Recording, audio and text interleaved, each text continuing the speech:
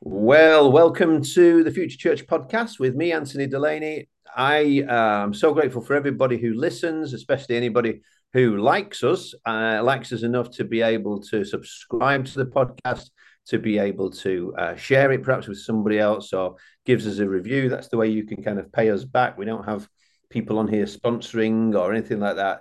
But grateful for comments I get from people on social media as well who are enjoying listening to these Future Church podcasts. We have amazing guests. I think one of the things that God has gifted me with is a whole group of fantastic friends from around the world who, in various ways, are. I've described them as the 3E kind of people. There's a eclectic group of people, so they're not all the same. There's eccentric in a good way, in the sense that they're doing something that's a little bit different. And finally, they see the ecclesia, the church beyond church on a Sunday morning, although including that. How does the kingdom of God begin to impact all kinds of different spheres in terms of education, in terms of business, as well as the church, you name it. And one of the best people I can think of to speak to that is actually going to be a guest this year, again, speaking at launch this year, which I encourage you to go to launchcatalyst.org and check it out and maybe book and join us this year. One of the keynote speakers is my friend William Vanderbloemen, who's from Fort Worth. And we have been known each other for a number of years and have worked on various things together to be able to help different churches. It's been my great privilege to get to know him better as the years have progressed. And so it's a delight to be able to welcome you today onto the Future Church podcast. Hi to William Vanderbloemen. Hey, Anthony, thanks for having me on. I'm glad to be among the eccentric. Fantastic. Yeah, yeah. Nothing personal, I'd say. I mean, some people may have known you, especially if you've been at launch, have heard you before. I know that you were a pastor, a senior pastor in the US. When I first met you many years ago, you just kind of started a different kind of a business, which is now named after you. And I know that basically you say that if anybody tries to spell your name on Google, they're going to basically find your business and what it is that you're now doing. And you've been helping people initially with job searches for senior pastors. And then from there, now it's widened out so much more than that. It's a really interesting story. Maybe you're going to tell it a lot better than I could. Just give us the lowdown on vanderbloemen.com. Yeah, well, thanks. I'll try and keep it brief. I am a recovering preacher, so I ramble on and on, usually with three parts to the story, all starting with the same letter. Yeah. So I was a senior pastor at a very young age by U.S. standards anyway. I came to First Presbyterian Houston, which is the oldest church in the city of Houston, and I was 31 years old, and we had, I don't know, about 5,000 adults and a couple thousand kids, and a school that was also a part of the church. It was a big deal. I was in so far over my head, I didn't know. I was 31, so I knew everything. I don't know if anybody can relate to that, but I don't know as much now, and I now see how high the water was above my head, and I didn't even know it. But stayed there about 5, 6 years, and then left. Unfortunately, went through a divorce, which I would not recommend. But found myself a single dad with 4 kids, and frankly, not in any kind of shape to lead people spiritually. And the church was lovely to me. No, they provided in a very kind way.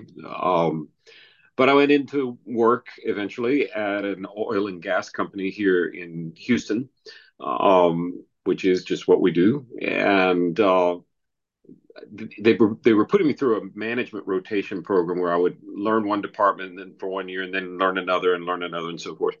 And so my first rotation was in human resources, HR. Um, where I learned words like being made redundant. I love that. It's so much you guys on your side of the pond are more elegant than we are. It's so much better than saying you're fired.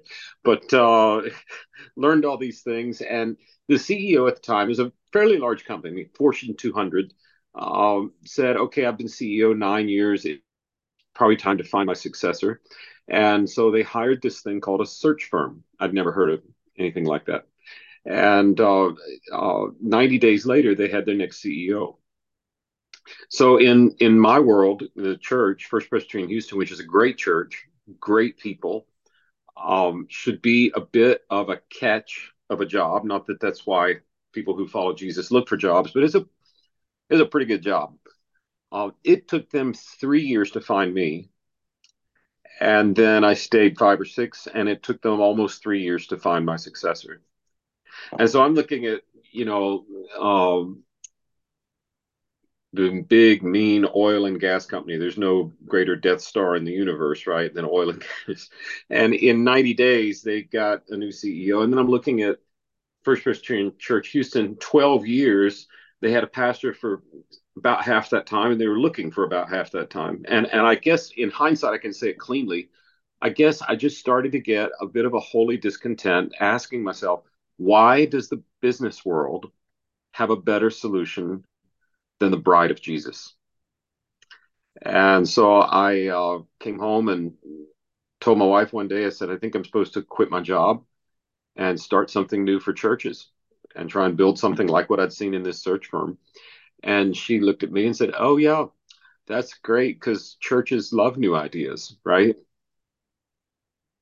And she should have said, no, go back to work. We have 6 children to feed. We just got married in 6 months and had a new house. And instead of saying something sensible like that, she said, well, let's give it a try.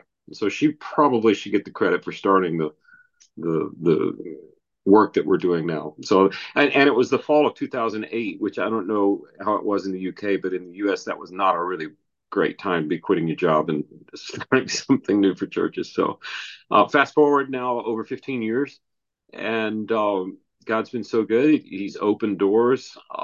We just happen to be in the right place at the right time. If you're listening today and you haven't read the book Outliers, I'd strongly suggest it. Malcolm Gladwell.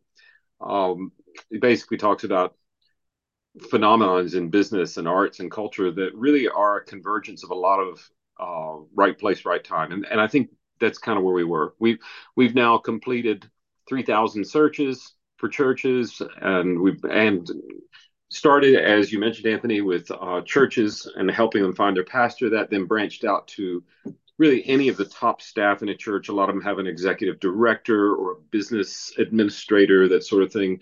And then we started saying, well, what about faith-based schools? And I love that your 3 E's. You have people that have the ecclesia, the gathering, or the called out, lots of ways to define. But we started to say, oh, wow, the church, capital C church, is bigger than the things that get together on Sunday mornings. It's so much bigger. So that led to serving nonprofits like Compassion and World Vision, and long list. And even to some extent, some values-based businesses here in the U.S. that are driven by their faith. So that's been cool. And along the way, we've picked up all kinds of other things. We learned how to assess what people should get paid in their jobs. That required collecting a lot of data for a long time. We studied places that were winning Best Places to Work awards and started to learn about culture. Way back before it was a huge buzzword, we were in the mid 10s, like 2015, 16, started studying it and wrote a book. We do a lot of succession planning, really anything. I don't think there's anything that slows the work of the church down more than people problems on a staff. So if we can solve a people problem, we can help the church go farther and faster. And that's sort of the way things are. And I wish I could tell you that I'm deeply involved in all the work, but I'm trying to make this last past me. So I have a better team around me than me, and they let me hang out and try to stay relevant. Fantastic. So you subtly corrected me there in that you're not in Fort Worth, you're in Houston. That's right. That's where you're based from. Oh, it's all Texas, greatest it's all country Texas. on earth. It's a big place. It's a big place. I think. Yeah. Yeah. So Okay, fantastic. Some people might hear that and think, okay, well, I can understand in business, like in oil and gas and those kind of things, you're going to want to do your due diligence. You're going to want to make sure that you're getting the best guy or girl to be the CEO, and you're going to do psychometric tests, or you're going to do all those different kinds of things. But for churches, isn't that like a little bit unspiritual? Isn't it just best that we Yeah, go away, a few of us, and yeah, we write up a little list of the things we want, and then we pray, and yep, then God will send the right person because we prayed really hard. And yeah, as I say, just what about that? Isn't, as I say, yeah. I could just hear somebody listening to this asking that question. Isn't that just like an unspiritual way of doing it? Yeah, yeah. Well, I asked that question when I thought, well, is this, treating the church like a business? And the church isn't a business, right? And it was one of the first questions we got asked because it was a new idea. No one was doing this for church before, and I think many church trends are born in different parts of the kingdom. A lot of the more business oriented trends that the church uses have come out of the US. So it's probably still a brand new idea for a lot of the non US population, including a lot of your listeners. I guess when I first started talking to churches and it was a brand new idea, I remember someone on a committee saying, I was trying to talk them into using us to help find their pastor, and a wonderful woman who was in charge of prayer ministry said basically what you just said. Well, we're going to pray and we're going to trust Jesus. And then an old guy that was on the committee raised his hand and said, "You know what? What do we do with our offering on Sunday after it's taken up? Well, we get things in order to deposit in the bank on Monday. Oh, we don't just leave it on the Lord's table and pray for it all week." And you could see this little old lady going, ugh. And he said, and so like we're adding that new building for the children's ministry. How are we doing? Well, we hired a builder. Oh, okay. I thought we would just pray about it and then all go start swinging hammers together. Well, we don't know what we're doing. We haven't done that. Oh, okay. And he went through three or four more manifestations of the same sort of thing. And yeah, he did a better job. I tried to hire him. I'm like, you ought to come work with me because you're doing a better job of this than I am. But I guess it's, what I think is really cool is when the people of a local church are freed up to do all the prayer and discernment that only they can do because nobody knows a local church like the people who attend that local church. You know, I'm never going to know that church as well. That's not so. What would happen if God used us to build a vehicle that removes a lot of the heavy lifting and the I don't know, grunt work of a search and frees up the church members to really devote themselves to prayer and discernment. And they're not having to worry about scheduling an interview or writing a job description or those sorts of things. So it's taken a while for the church here in the States to latch onto a new idea, but I think we've hit a tipping point where it's very, very much the normal thing now. I think the pandemic actually accelerated that acceptance of change. So yeah, super question, one that I asked right out of the gate, and I'm thankful for that board member that helped me answer it. Yeah, that's good. So, I mean, I know that you'll have in more recent years helped some of the larger churches as well, some of the ones that perhaps over here we'll have heard of, to be able to find new leaders. So, I mean, imagine I think you were involved with like Saddleback after Rick Warren, Yes, was that right? And yes, uh, yeah, and other I mean churches we might have, and it isn't always necessarily let's find a like for the former pastor because that's right. yeah. So how do you go about helping a church? What are what are going to be the first kind of questions you might, or one of your team might be asking a church to help them to be able to think into what the Yeah. solutions look like for them? Well, I think it's much more art than science. I've never seen anything more nuanced than the local church. David said, "Behold, I'm fearfully and wonderfully made." Right? He was talking about one person, what happens when you put a couple hundred of those fearfully and wonderfully made individuals into an equation? It's it's so nuanced. So I do usually start when I'm working with a church on whatever the problem is that we're trying to solve, saying, I don't know if any of you have been to counseling before, but I'll not forget the first day I went, and the counselor said to me, before anything else was said, he just looked at me and said, "So why are we here today?"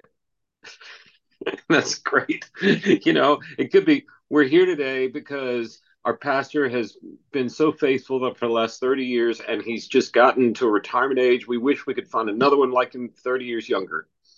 Okay. Or, we, served a church, Willow Creek, here in the States that had a great founding pastor who did amazing groundbreaking work, but his departure was pretty messy. And the answer to the question there was, what we've done up till now was great, but we need something new. And that starts the whole process of discerning. Okay, well, then it's almost like an archaeological dig. You don't, in an archaeological dig, you just take a layer of dust off at a time. You don't really go in with a backhoe and start digging recklessly. So you want to find out what's going on here. How's God using this ministry in this time in this place, and what does the next 5 years look like in terms of context, and how does God want to address that context? A whole lot of things shifted with the pandemic, where guys who used to feel up to the task of leading a very large church now don't. I can't do TikTok and Be Real and all that, whatever the newest platform is. I just want to preach to a small group of people and love them. So I think the questions now, we're learning to ask more and more questions and not go in with presumptions. There's just too much calculus. The church is an amazing thing. I've got a pastor friend who says ministry is the most brutal job there is. It's brutal and it's beautiful. And some days you look at the church and you say, this is such a wonderful thing. Anyone will want to come here. And some days you look at where the church is and you say, Jesus, you just have really interesting taste in brides. But I think it's asking the questions. And let me just say, if you run into anyone for any problem in your church that's not just an elementary solution, I am getting so leery of people who have a cookie cutter, if that makes sense. Oh, here are the 5 easy steps to finding your next pastor. Here are the 4 easy steps to fixing your culture. It's not that easy. It's not that easy. We are fearfully and wonderfully made. Yeah, so good. And as I've spoken about this to various people, I do get people who contact me. I mean, over the years on a fairly regular basis. I think, as I say, possibly because just for some reason I'm somebody that seems to know a lot of people. I'm connected in various ways, just because I suppose I'm nosy about people. And I get a phone call of somebody saying, "Hey, we know we're looking for a new church leader," or somebody might say, "Well, I'm thinking of moving on from my church. Do you know anybody? How could we do?" And looking for advice and those kind of things. And yet, I think that very often the default version over here would be that people would just go to some like a version of a notice board. It's not really moved on Yeah, much. It just happens to be online, where depending on the stream that they're in, if they're an Anglican, they might just look on the particular Anglican Church of England newspaper jobs, or if it was the Baptist Times, they might have things. Oh, over here we have things like New Wine have their own. And you have it a little bit more nuanced, but you're kind of looking in one particular pond to go fishing in rather than looking more broadly. And then sure. if you start saying, well, I could connect you with something like Vanderbloemen, their first question is going to be, oh yeah, but isn't that going to cost me to do that? Where I can just put, for I don't know how much it's going to cost. 120 quid could get me some some amount of space on an online job forum. And why would I want to spend money on some search firm, etc.? So Now I've got some very good answers to that, but I've got better ones. So maybe I mean mine are born out of bitter experience, to be honest with you. But if yeah, what would your response be for somebody Yeah, who's saying, isn't that how can I justify spending money on getting this new person in place? yeah. Well, we've been very fortunate to have some really great churches and ministries and schools ask us to do work for them. The work has gone well, and then we have raving fans.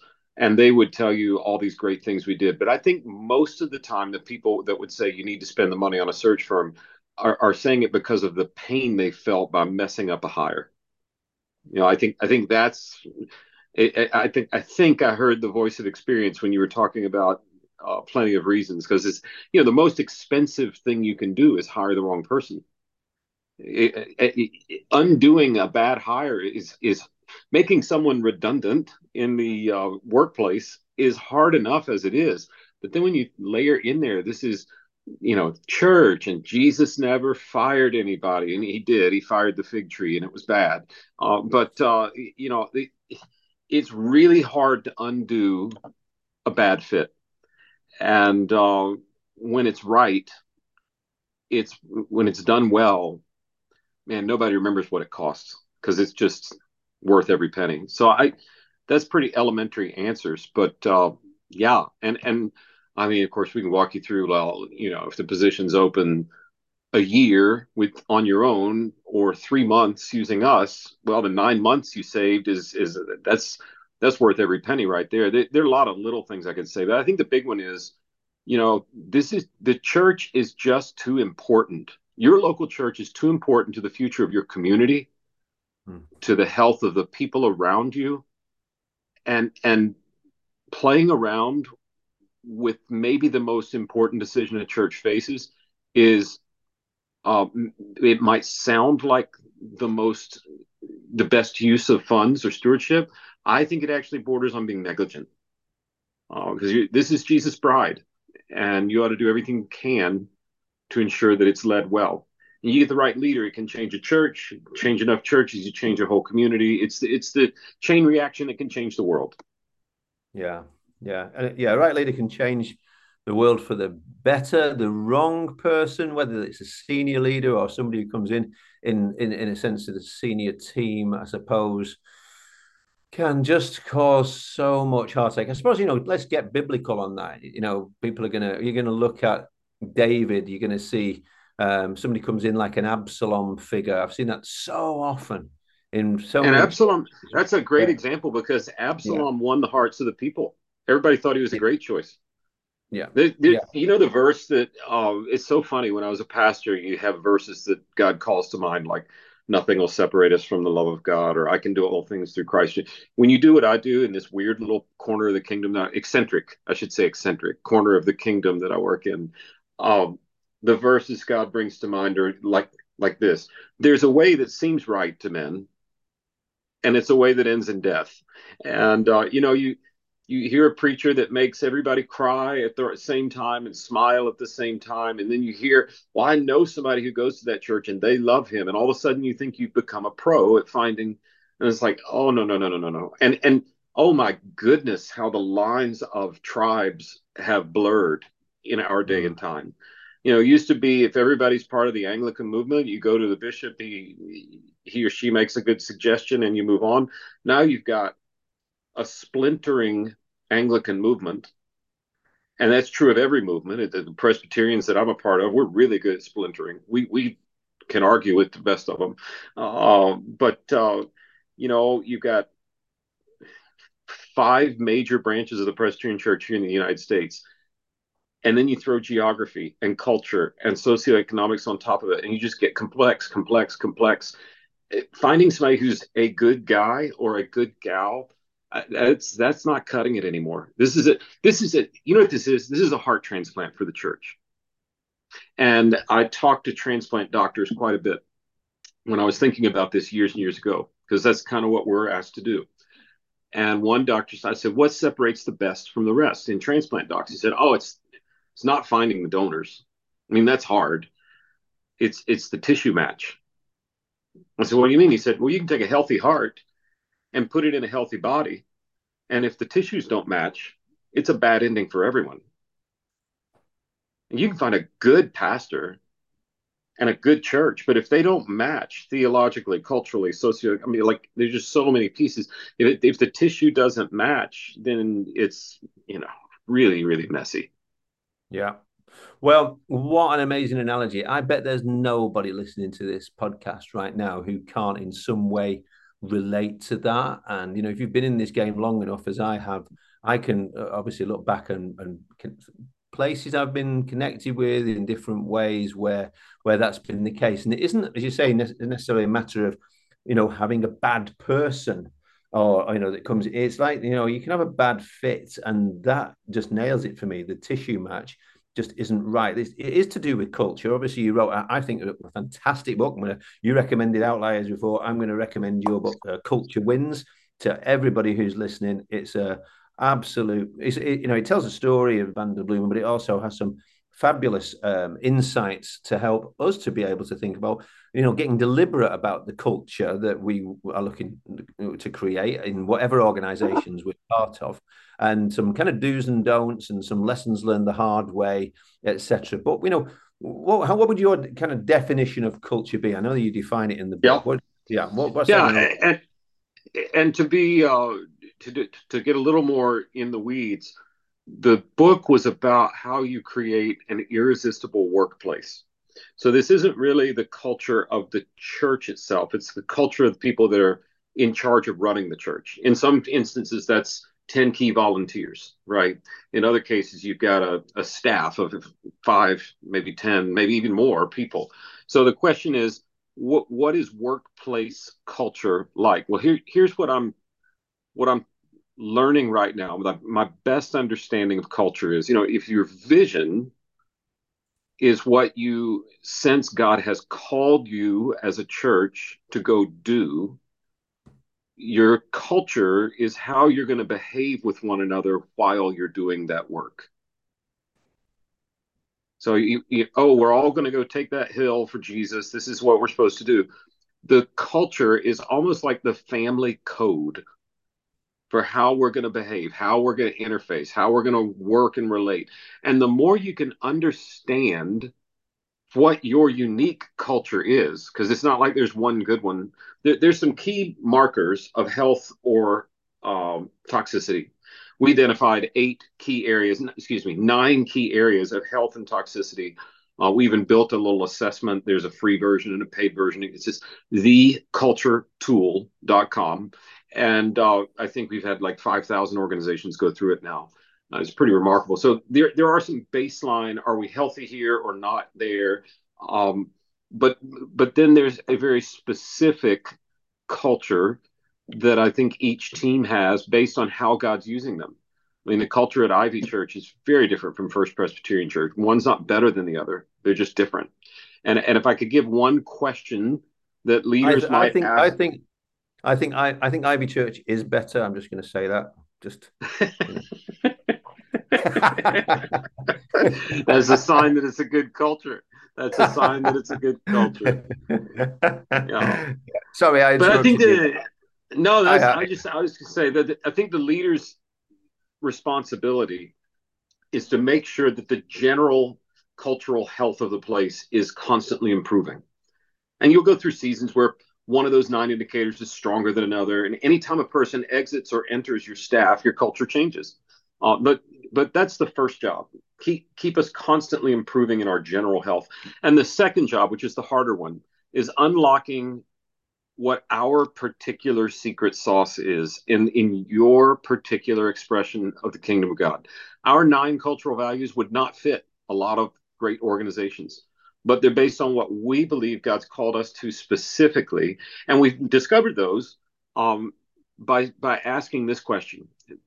So we sat around and we said, all right, and this is a question you could ask yourself and then ask your team. When Ivy Church is functioning at its very best, what does your team do that's common to them, but uncommon to other teams around them? when your team is functioning at its very best, what habits, what behaviors are common to you that are uncommon to other teams around you? Mm, And what that'll do is it starts to peel back how when you're at your best, what's God doing? How are you behaving to how are we going to behave while we try to accomplish the mission God's given us? And mm, that question starts to uncover it. And it's a long process. We were winning. It got a little ridiculous how many awards we were winning for best place to work, best office space, best company culture. Da, da, da. And my staff's like, we have to write a book now. I'm like, why? They said, because we're going to quit winning one day. so, so I went and looked at all the culture books. Google has one, Mercedes has one, the department store here called Nordstrom has one, the Ritz Carlton has one. But they're all stories of their own culture. It's just a singular story. And so we said, well, that's not helpful. Well, yeah, we'll tell our story, but let's go study at least 100. We ended up with 150 organizations that are winning Best Places to Work awards, and see, are there congruencies? Are there things that those groups have in common? And can we then kind of build a roadmap for people to be able to discover their own culture? If you look at the cover of the book, it's like a little labyrinth, and that's really what you're doing. I'm not giving you a cookie cutter to here's how to build your culture. It's here's how to discover what you can be when you're at your best. mm. But for those listening to me reading the book, it's a similar kind of deal as opposed to that Jim Collins, his approach, the way that this isn't obviously there's anecdote, there's stories in there, and it's well put together, but there's also data. There's best practice examined well by experts, so that therefore you're not just saying I think I feel. You're actually able to demonstrate that there are some there's some soft skills. There's also some there's some. If we do this, this is going to help us. If we do that, this is not going to help us. And I mean, a couple of things I just bounce in that I really enjoyed from the book when I read it. One was that a question that he says at the end of it, in terms of many things now, you don't get to ask this question. I don't think the way you are positioned in the organisation, but you have asked that question. If you're not doing it, somebody else will. Right at the end of a process, because you'll talk about how people come into work with Vanderbloemen, that you'll say to them, look, we have a particular kind of crazy round here, Yeah, and to be able to really push back in the final stage of somebody when it looks like maybe everything's all the boxes are being ticked, this seems to be the right person, but to some extent somebody needs to kind of backstop that a little bit and really ask the hard question, like, look, we're not going to change everything because you come here. that's We right. are, you're coming into an existing culture, and there may be some things that you really don't like. So let's be really clear about them. I love the honesty of that, and the way that is that right? Is that the way you kind of phrase that? Totally, Yeah. totally. I tell you, Anthony, the mistake I made as a young leader was always trying to hire the best talent. And I hired a bunch of really talented people at once, one time in my career, and I remember I never really ask the question, how are they going to fit in with the existing culture, and how are they going to fit in with each other, and how are they? And I think now that I'm older and don't know as much as I did when I was 31, uh, I think it's far easier to teach someone competencies than it is to teach them how to fit into a culture. So I think in my experience, most of the time, our best culture fits that we've hired fit from day one. They share the same kind of crazy, and maybe I've got to teach them how to do the part about running a student ministry, or teach them how to do the part about recruiting and retaining and training volunteers. You can teach those things, but you cannot teach innate behavior. And so I don't know that you can teach culture. So we actually probably spend more time hiring for culture than anything else. That doesn't work everywhere. You know, I don't care if my brain surgeon is a jerk. I really don't. I just want him to get the surgery right. The pilot on my airline that I'm flying over to see you guys, I don't care if he's nice. I just want the plane to land, right? But that's not the business of the church. Mm. The church is not about technical execution. It's about people. And I think it means that for anything that's a Jesus driven team, Leaders need to learn their culture and hire for a match for culture and worry less about competence. Absolutely. And I mean, I'll just say this. I think that over the years, I've been amazed at churches who've ended up hiring somebody that, I mean, to be the leader of the church that I wouldn't even want to really have a breakfast with. I just, I mean, it's like, you know, you're going to get somebody, people who just are fairly obviously rude, who don't know how to be able to even speak to people kindly or nicely or whatever. And it's like, guess what? They're going to come and hurt people when they're put in charge of a Yeah. building, even if they've got a theology degree, and even if they've got all kind. And it's like, actually, you know, I mean, some of these things we can look for not just the qualifications if you've got this kind of a degree and all those kind of things. And you know, but how can you kind of assess those things in advance so that you Yeah. don't. I mean, you have a particular Old Testament again illustration that I love that you mentioned in the book of helping people to not get matched with the wrong bride. Yes. How does that what that look? How does that happen? Well, we say all the time, I think part of what we do when we do a search, God's called us to make sure that whether it's the candidate or the church, make sure nobody walks down the aisle with Rachel and then wakes up next to Leah. That's not cool, you know. So, in terms of culture and culture fit, I think it starts with knowing who you are. You know, a lot of people, North Point Church here in the States, Andy Stanley, fantastic church. They felt like they sort of knew who fit and didn't, but they never really had memorialized that. They got up to like 400 employees and stopped to say, we better figure out how to say what our culture is. And I'm like, you've got one of the best wordsmiths in the kingdom as your pastor. Can't you just let him go? No, they took a full year of meetings, and they don't waste time to figure out what were the 6 values that were theirs.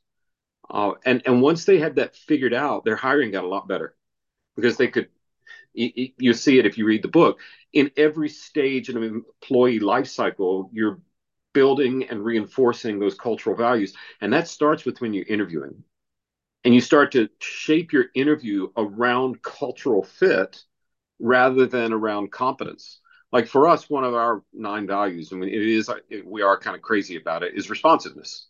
We try and get back to people really, really, really quickly, which is hard when you're working with ministries that are in Sydney, Australia, and the UK, and you live in the United States. But it is our kind of crazy. When we're interviewing, we're checking for responsiveness. And we might have a really talented person, but if they're slow on the draw, they're not going to be happy working with us, and we're probably not going to like working with them. And that doesn't make them a bad person. It just means this is how God's wired us up. It's what works, and we need to test for that on the front end so that we don't wake up next to Leah. Yeah, and I mean, that's just fair on somebody coming in. You know, if you're clear about who you are and what you're like, then somebody can know that and they can come in and it's clear. I mean, I remember, you know, I say we've had our ups and downs, and I could tell you some stories which I won't be able to about, you know, when things have gone wrong in terms of, you know, just mistakes being made. Maybe we could have, you know, with better interviewing, with a little bit more time and care and prayer, we you know could have saved ourselves some heartache down the line. And you know, as you said, those things can be really costly, not just in terms of money, but yeah, money, but also in terms of the heartache and the pain and the Yes. slowing down of the mission. You end up like, you know, kind of it can effectively rob you of momentum and years of progress and all those kind of things when those kind of things go wrong. And I've been doing this for 27 years, so I know what that can look like. But at the same time, to be clear, this is what we're like. I remember at one point looking on your site a few years ago in one of those down times in the doldrums, and you know, just spending a little bit of time like, oh, you know, I saw on there Huntington Beach. They were looking for it. So I was like, Huntington Beach. I've been to Huntington Beach, and it's a beach. It's like there's a you know. But then I looked around, and also what your site does really well is it tells the truth, because it says, yeah, this is what's great, but it also says here's some hard things, and here's some things we've gone through, and like there's an honesty about it, so that people would know. If you know, whatever church it is, yeah, we've got, for instance, we had we're recovering from pastoral guy in the previous one got burnt out, or we've got a hill Yep. to climb with regard to some finances, or we lost a lot of people through the pandemic. And just naming those things helps people to be able to make an accurate assessment. Whereas I think sometimes I read church jobs, and every one of them seems to indicate that it's the greatest church that there ever was. It really would be a tremendous privilege for anybody to be able to come and lead that church. And like I read those, I'm like, wow, if that was the case, So yeah, Yeah. the honesty. How do you nail people, I suppose, to be able to come up with those kind of things? Yeah. What do you do to ensure that?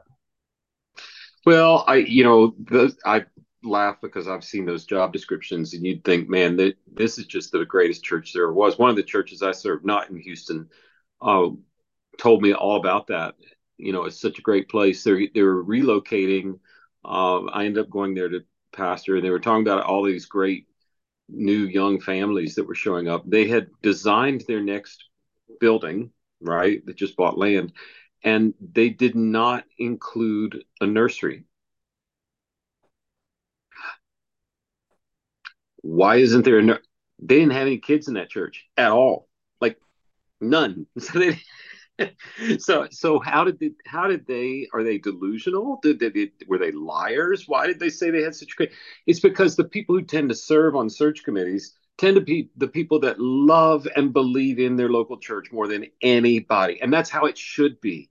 But that's why you need an objective third party to say, let me communicate this in a way that, and frankly, because we're a third party, we can just say what we want to say, and it's not meant as criticism. It's not, oh, you don't love your church. It's just, hey, here's who would love this job. Guess what? Here's who would go crazy working for these people who are going to heaven, who love Jesus.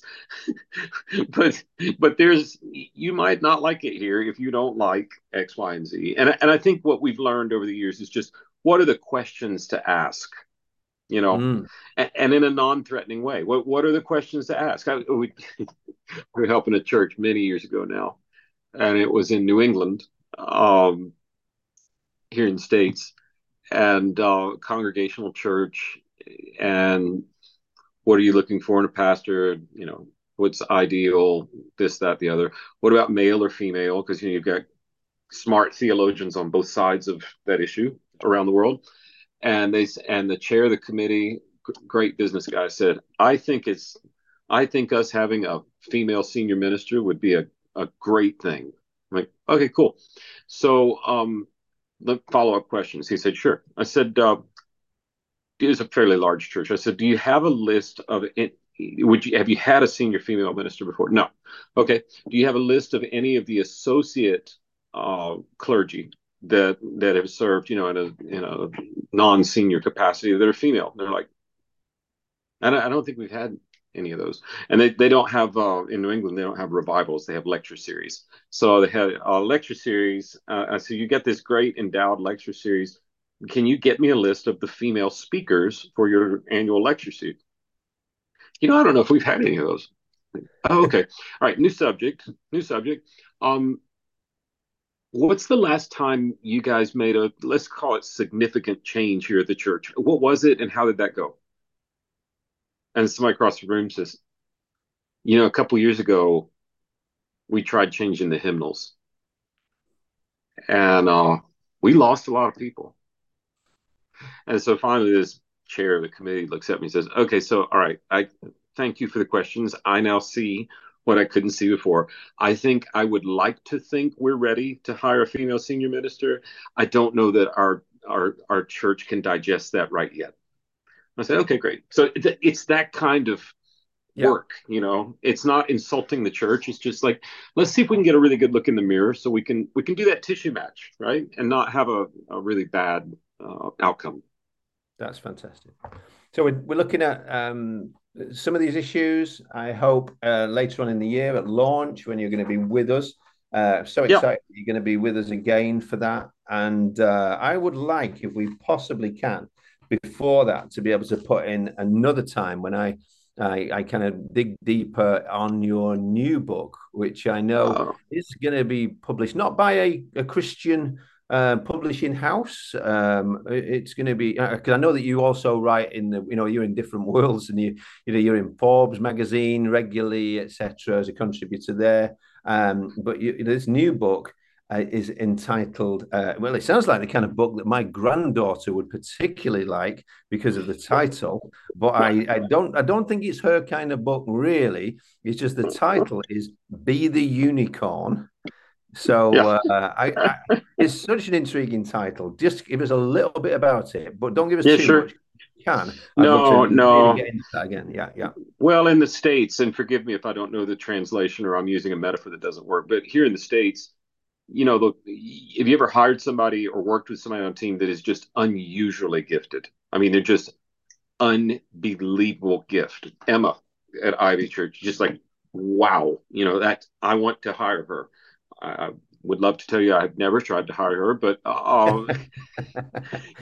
so here in the States we call it that the unicorn. It's a mythical creature. It's like this isn't real. And so for 15 years, some of the very best teams on the planet have paid me to go find their unicorn, right? And we've gotten pretty good at spotting who stands out in the crowd, and what's really cool is we had a massive research project. So it's very data driven, which is kind of a thing for me. And we asked the question, of the unicorns we've known and seen, do they have anything in common? And the answer is yes. And the really cool answer is yes, and they're teachable habits. So Wow. now instead of saying I can spot a unicorn, now I can say I actually have a data-driven path to teach you to become a unicorn. So you can stand out in the crowd. You can be better at what you do, whether it's for Jesus or in the workplace or in relationships. If you're scared about AI coming and taking your job, if the workplace is crowded, the economy's a mess, you will stand out in the crowd if you follow these 12 data-driven habits. That's the book, and we can talk further about it another time. I would love to. To me, it's just so interesting and exciting to be able to look at, no, I'll tell you why. It's because if anybody's listening to that and thinking, that sounds a bit elitist or whatever, I'd just suggest they go and read the parable of the talents. Because Mm, in the end, I want to, I've got this one short life, and I just want to cash in any talent, whether it's, mm, I don't know if the Lord's given me one, two, or five, whatever else He's given me or wants to give me.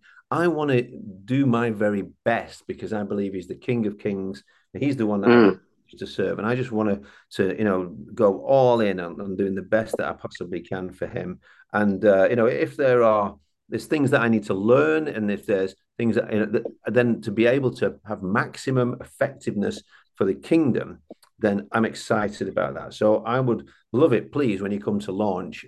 Could you really help us to understand something about that? I know that the book will be being released around that time, but we're looking at the King and the Kingdom is the theme for this year's launch Yes. catalyst.org, and at the end, it's all about Him.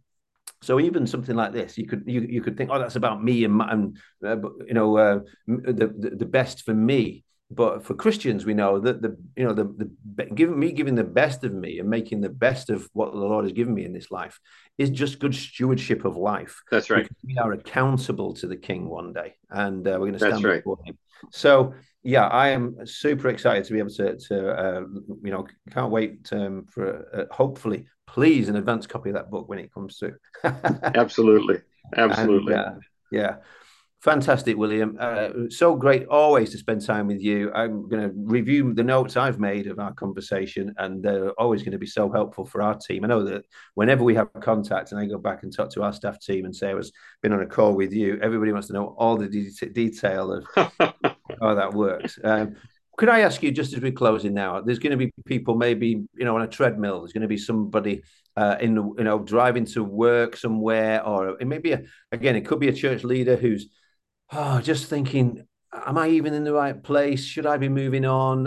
And that could be because they need to move on, or maybe, actually they just need to dig in where they are. I don't know, but the Lord knows. Could you pray for some of our listeners, Yes.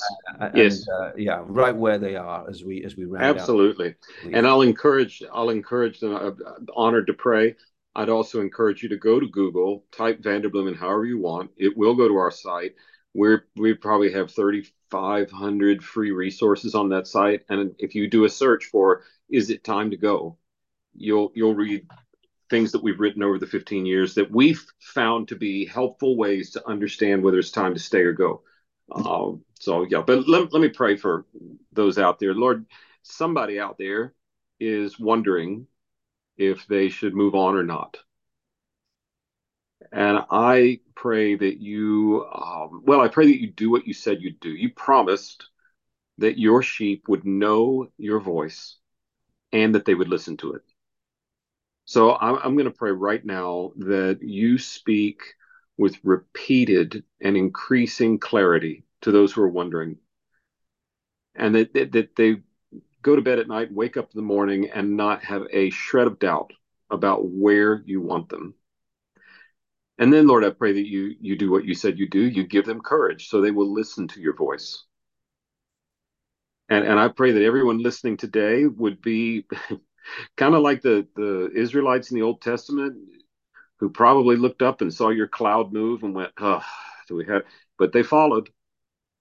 And I just pray that in my life and in Anthony's life and everyone listening, that we have a clear sense of when you're moving and how we can follow as closely as possible. I thank you for my dear friend.